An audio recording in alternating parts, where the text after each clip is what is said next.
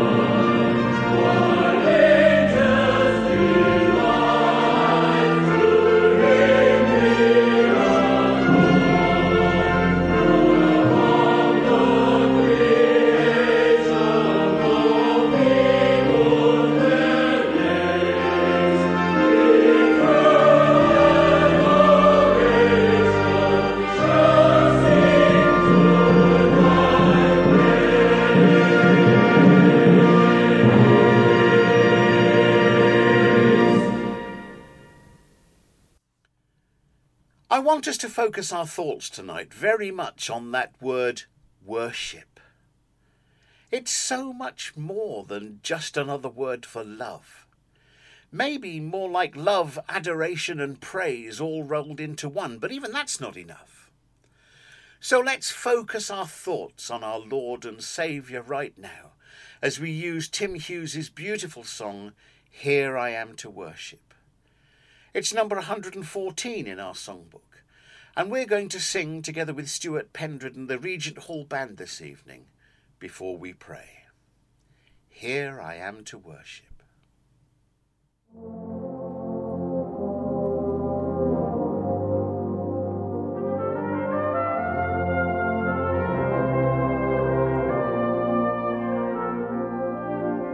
Light of the world, you stepped down into darkness, opened my eyes, let me see beauty that made this heart adore you, hope of a life spent with you. Here I am to worship, here I am to bow down, here I am to say that you're my God. You're altogether lovely, altogether worthy, altogether wonderful to me.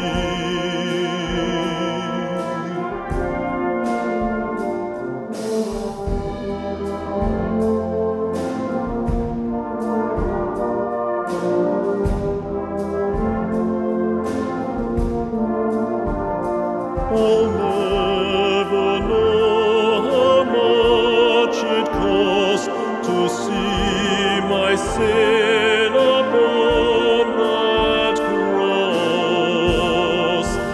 Here I am to worship, here I am to bow down, here I am to say that you're my God. You're altogether lovely, altogether worthy, altogether wonderful to me.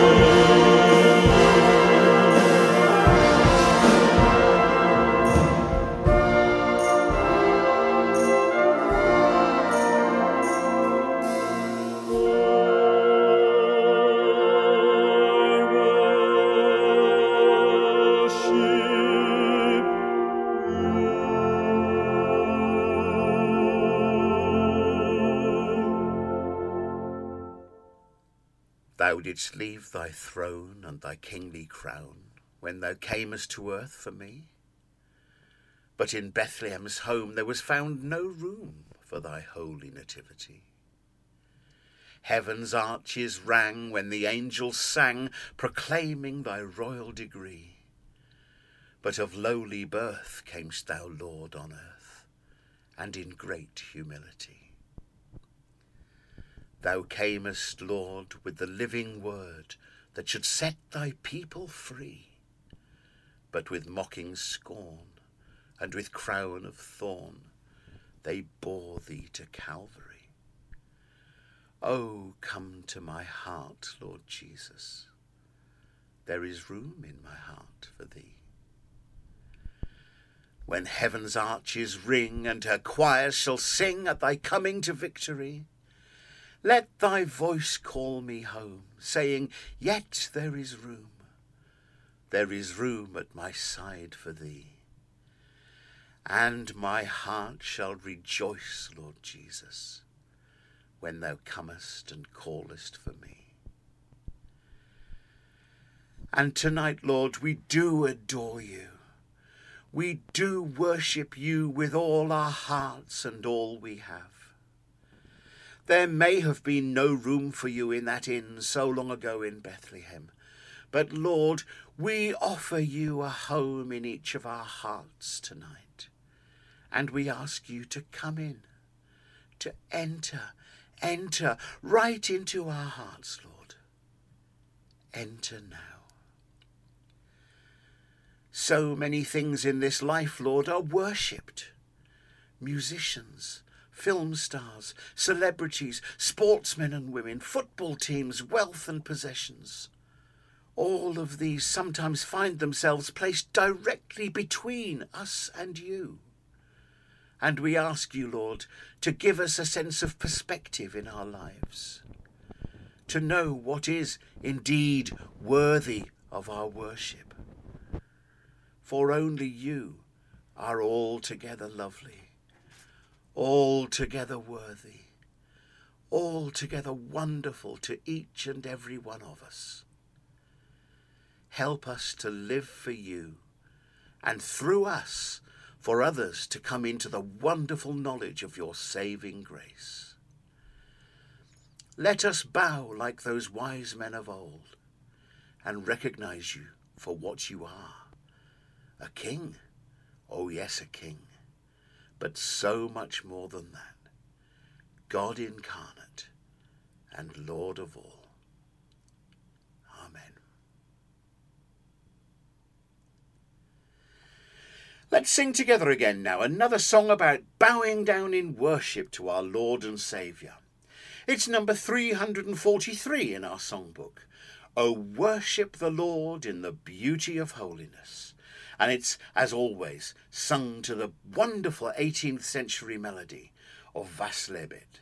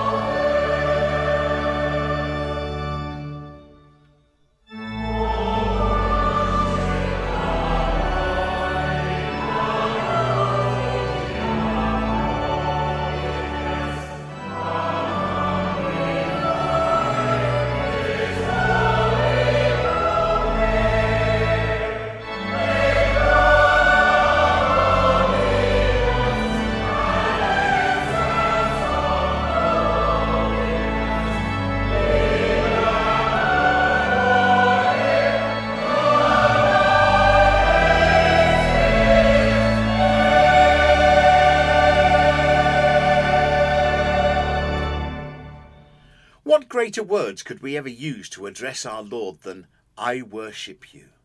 The reason I live is to worship you. Here on Epiphany Sunday 2021, let that be our sincere message to the Lord we adore. And we're going to hear that lovely song sung now by the East London Divisional Youth Chorus.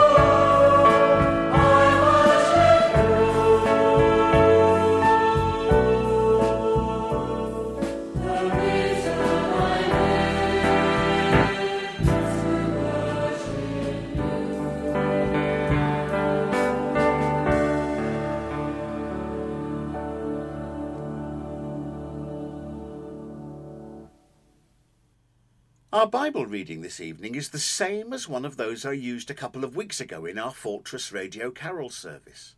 And once again, I'm going to use that same recording from the CD that I made with the Salvationists of Norwich. It's taken, of course, from Matthew chapter 2. Now when Jesus was born in Bethlehem in the days of Herod the king, behold, there came wise men from the east to Jerusalem, saying, Where is he that is born King of the Jews? For we have seen his star in the east, and are come to worship him. When Herod heard these things, he was troubled. He gathered all the chief priests and scribes together, and demanded of them where Christ should be born. They said unto him, In Bethlehem, for thus it was written by the prophet. Herod then called the wise men and asked of them, Go and search diligently for the young child, and when you have found him, bring me word again, that I may come and worship him also. They departed, and lo, the star which they saw in the east went before them, till it came and stood over where the young child was. When they came to the inn, they saw the young child with Mary his mother, and fell down and worshipped him. They presented unto him gifts of gold, frankincense, and myrrh. And being warned of God in a dream that they should not return to Herod, they departed into their own country another way.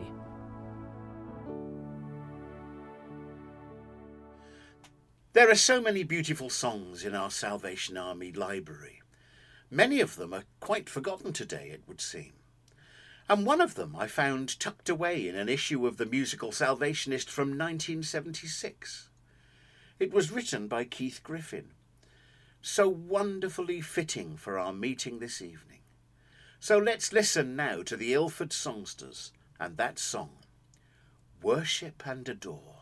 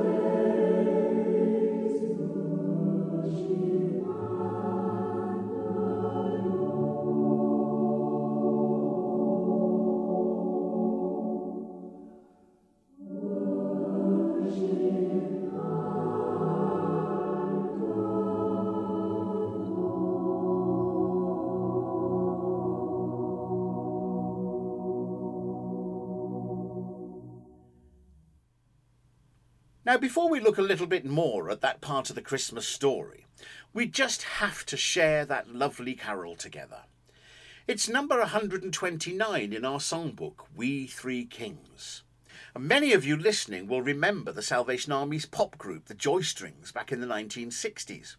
Well, their version of this famous carol is a little different from the one that we're used to. So that might make it a little bit difficult to sing along. But I love this setting, and the way that the Eastern instruments they use and the more modal treatment of the melody creates a great atmosphere. So let's listen to the Joystrings now with We Three Kings.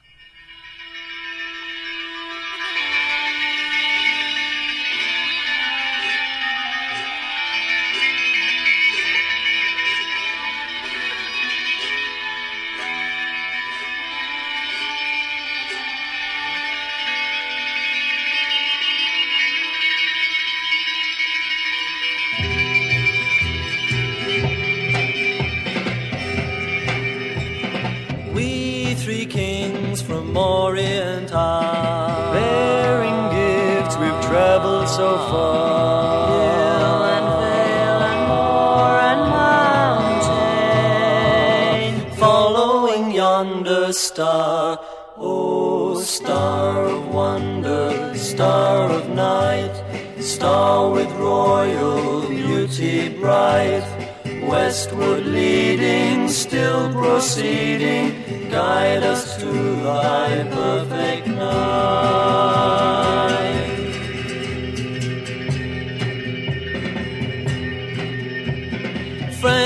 Frankincense I bring, gold to honor a king. Myrrh is mine for the saddest time, all to give to him. O star of wonder, star of night, star with royal beauty bright, westward leading, still proceeding, guide us to thy perfect light.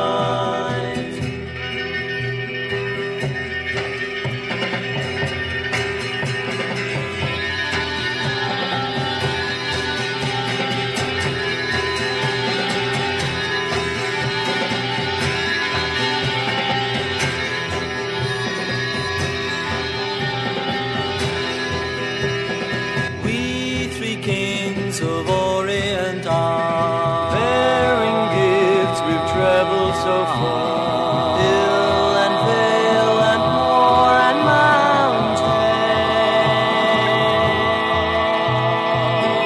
mountain. There has been a lot of talk this year about the wise men, the magi, the astrologers, call them what you will, and for very good reason. Lots of us watched with interest this Christmas as Jupiter and Saturn got closer and closer together, from our perspective here on Earth at least, in the night sky. And I've seen some wonderful pictures from December the 21st when they just seemed to combine and form what many people, even unbelievers, called the Star of Bethlehem. Now, I'm one of those people who has no time at all for astrology.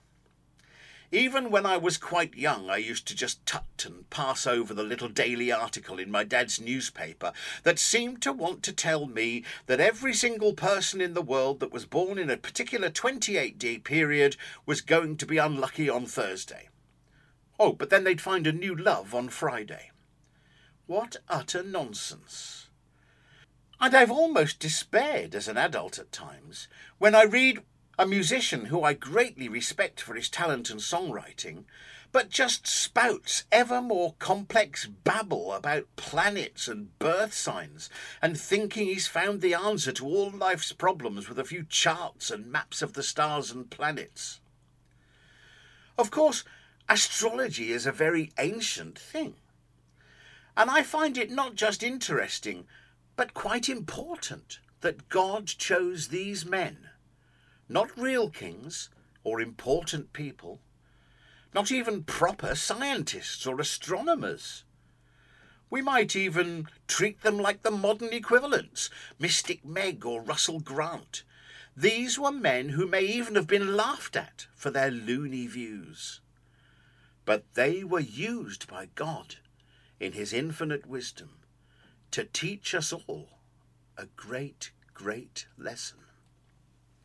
To paraphrase other scholars here, Matthew has told us that an unnumbered group of Gentile astrologers heeded a divinely given sign, the star, understanding it to call them to worship the newborn Christ, the Son of God. So much so that they obeyed that call. They found the divine child and offered him the kind of worship which is due to God, thus providing us with a model of faith in the divine nature of Jesus. Yet who were these men who play such an important role in our Christmas story? They appear in our nativity plays each year. They have whole carols written about them. Carols that are played and sung right the way round the world. Well, the simple answer is that we have absolutely no idea who they were. We don't even know how many of them there were. Tradition would have us believe that there were 3. But that's a question that's vexed me for over 40 years, ever since I got a detention at school for arguing with the RE teacher who was trying to tell my class not just that the Bible told us that there were 3, but that they were actually called Caspar, Melchior and Balthazar. Well, I wasn't going to have that, even if I was only 11 at the time. I had a similar discussion with a former Salvation Army officer who was working as an RE teacher in the same school as me a few years later. As we sat at the staff Christmas dinner table, she was insistent that there were 3 such named magi, and she even went to fetch the Bible from her bag to prove it to me. She was gone a long time before returning to the table looking just a little embarrassed. My dad used to frequently refer to a legend that he'd read about the 4th wise man. If I remember correctly, something had happened to him on his journey, and he became separated from the others. Later, using his gift, the legend had it that this gift was a pearl to help the poor. And that 4th man only got to meet Jesus many, many years later, as Jesus neared the end of his earthly ministry and was on the way to Calvary. A lovely story, but surely no more than that. And the pearl? Well, that would indeed have made a most fitting 4th gift for Jesus in that Bethlehem stable. Have you ever noticed that the gifts that these men gave were just about the most totally appropriate gifts that they could ever have given? Gold, well, that's the obvious one. It signified kingship. Jesus was, after all, the ultimate in royalty. I must say to you at this point that I was once again immensely impressed by the Christmas Day speech of Her Majesty Queen Elizabeth II on Christmas Day this year. Once more, the head of the established church in the Commonwealth dared to speak words that many of our appointed clerics don't or won't speak. In fact, I joined a discussion on Facebook a few days later that affirmed my view that she had indeed given the best Christmas sermon of the season, that any of us had heard anyway, no offence at all intended to the others. She brought Jesus right into our homes on Christmas Day. And she also took him into the homes of countless others, on a Christmas Day where, apart from that, he had found no room at the inn once more. And I thought how great it was that even the Queen bowed in the presence of the King of Kings. If ever you feel down or unimportant, always remember you are a child of God. The child of a king, we used to sing. Well, that makes you just plain ordinary you, a prince or princess in his eyes, his value and his esteem. How utterly wonderful. So don't be discouraged. This early act of worship in Jesus' life became very much the contrast to the rest of his 33 years. What does that old song say? My Father's own Son, the Saviour of men, once wandered on earth as the poorest of them, but now he is reigning forever on high, and will give me a home in heaven by and by. I'm the child of a king. I'm the child of a king. With Jesus, my Saviour, I'm the child of a king. What reassurance those old words give to us at the end of a year like no other than any of us have ever endured before. We might think back to a year ago. We had all the usual celebrations associated with the end of 2019, exactly as they'd always been. We had social gatherings and parties, we had church services, we had sporting events and concerts that all went ahead just as they always had done. And not one of us, let's be honest, even questioned that so soon all that would change.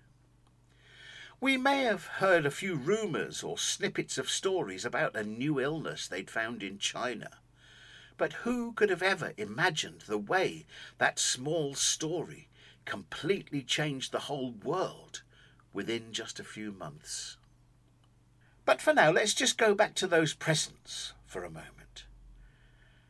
I wonder what form the gold of the Magi took. I've always tended to think of a gold bar or some great ornament. But I think it was much more likely to have been gold in the form of money. For all the gifts Matthew lists as having been laid at the infant Jesus' feet were not gifts of just beauty or expense, but each of them had an urgent practical association with our Lord's life.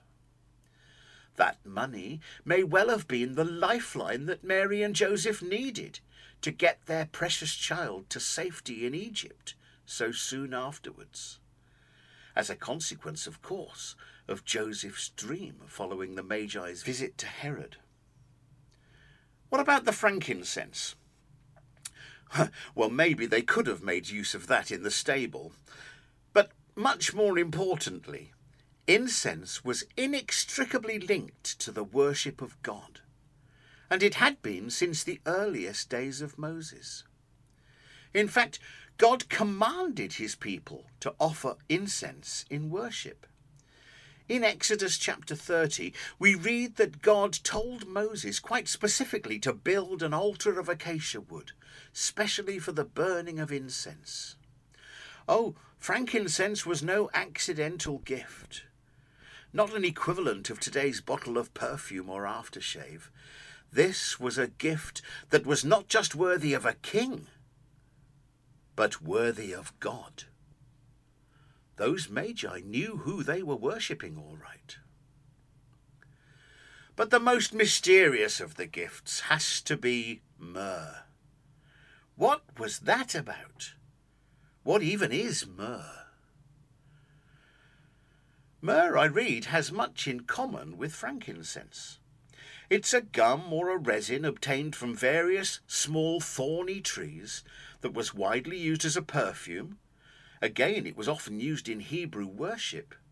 It was even used as an ingredient in the anointing oil used for the ordination of kings and Hebrew priests and high priests. So does anyone really think these gifts were just random? These Magi were not even Jews. They were Gentiles, not from Israel and Judah, but probably much further afield. We don't know where. Persia, Ethiopia? We just don't know. But what we do know now is that myrrh was also used in the embalming of Egyptian mummies. When the tombs of the great Egyptian kings were found in much more recent times, it was discovered that they had been embalmed in myrrh, making use of its antiseptic and antibacterial qualities. Once again, that present was associated with kingship. And I wonder if Mary kept the myrrh all those years, waiting for it to find the same practical use as the gold and frankincense.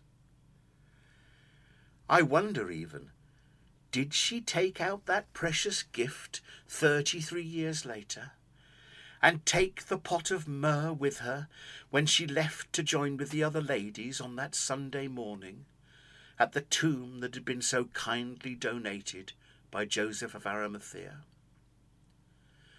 Was the myrrh finally to meet the need for which it had been given all those years before?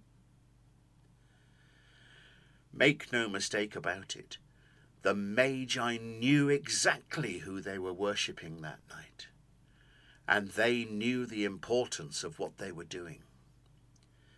To them, who else but a God, a great king in the context of the whole universe, would have been worthy of such a display in the stars? No one else.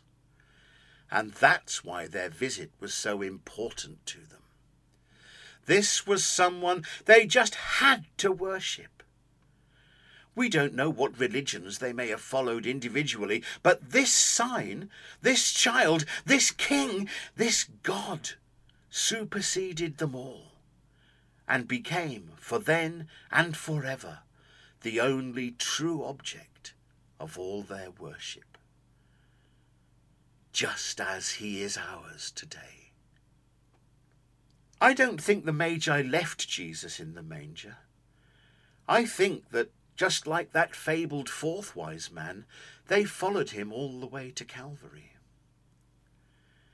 We still live today in a world where most children do learn the story of the baby Jesus. They do hear about the stable, the shepherds, the angels, and the three kings. It's not only part of our culture and heritage, but a very sweet little story that goes with this time of year. But tragically, it often goes no further than that. Millions and millions of those children grow up and just leave Jesus in the manger. Well, the rest of his story is not quite so sweet and cuddly after all. And you know, I read today that in the United Kingdom, only a quarter of people are prepared to admit that they believe in a God. That even half the men and women who nominally call themselves Christians don't actually believe in God at all. Over 40% of the whole population now class themselves as atheists, having no belief in a God of any kind at all. What a situation we as a church find ourselves in then. Where do we go from here? What do we do? I think what we need to do is to join the Magi in kneeling at Jesus' feet, to worship him like we've never done before, to pray like we've never prayed before, and to seek guidance from the Holy Spirit as to what we can do. For it is we, you and me. If we don't, who on earth will? All this if we're just even to begin to put things right. So bow the knee, worship, adore by all means, but don't leave Jesus in the manger. Jesus needs you and me in this world of darkness. You in your small corner and I in mine, yes, we must shine. You bring the one next to you, we used to sing. Simple, yet always the best way to share the good news of the gospel. Reading those statistics and thinking about it, it seems to me that many Christians are in exile, like some dissidents of a kind, happy to call themselves perhaps by a vague name, but absolutely removed from the reality of being a Christian in 2021. The Bible tells us very clearly that being a Christian in these days is going to be tough, that it would be easier not to be a Christian than to be one. Well, where have you drawn the line? Do you say, well, it's okay for me personally, but I'm going to keep quiet about it. I don't want people criticising me or calling me a religious nutter. Or are you just hoping that all this will go away? People are nice, really. They just need to see that greed and selfishness is not the right way to go. Or are you, with me, praying for the active Christians in this world to make that change? Wherever you are right now, please look inside. Instead of asking, what has this got to do with me? Ask, what can I be doing to make the situation better? If you've been in a sort of exile from Jesus, from God in recent days, then it's time to end that estrangement tonight. Do you not feel as close to him as you once did?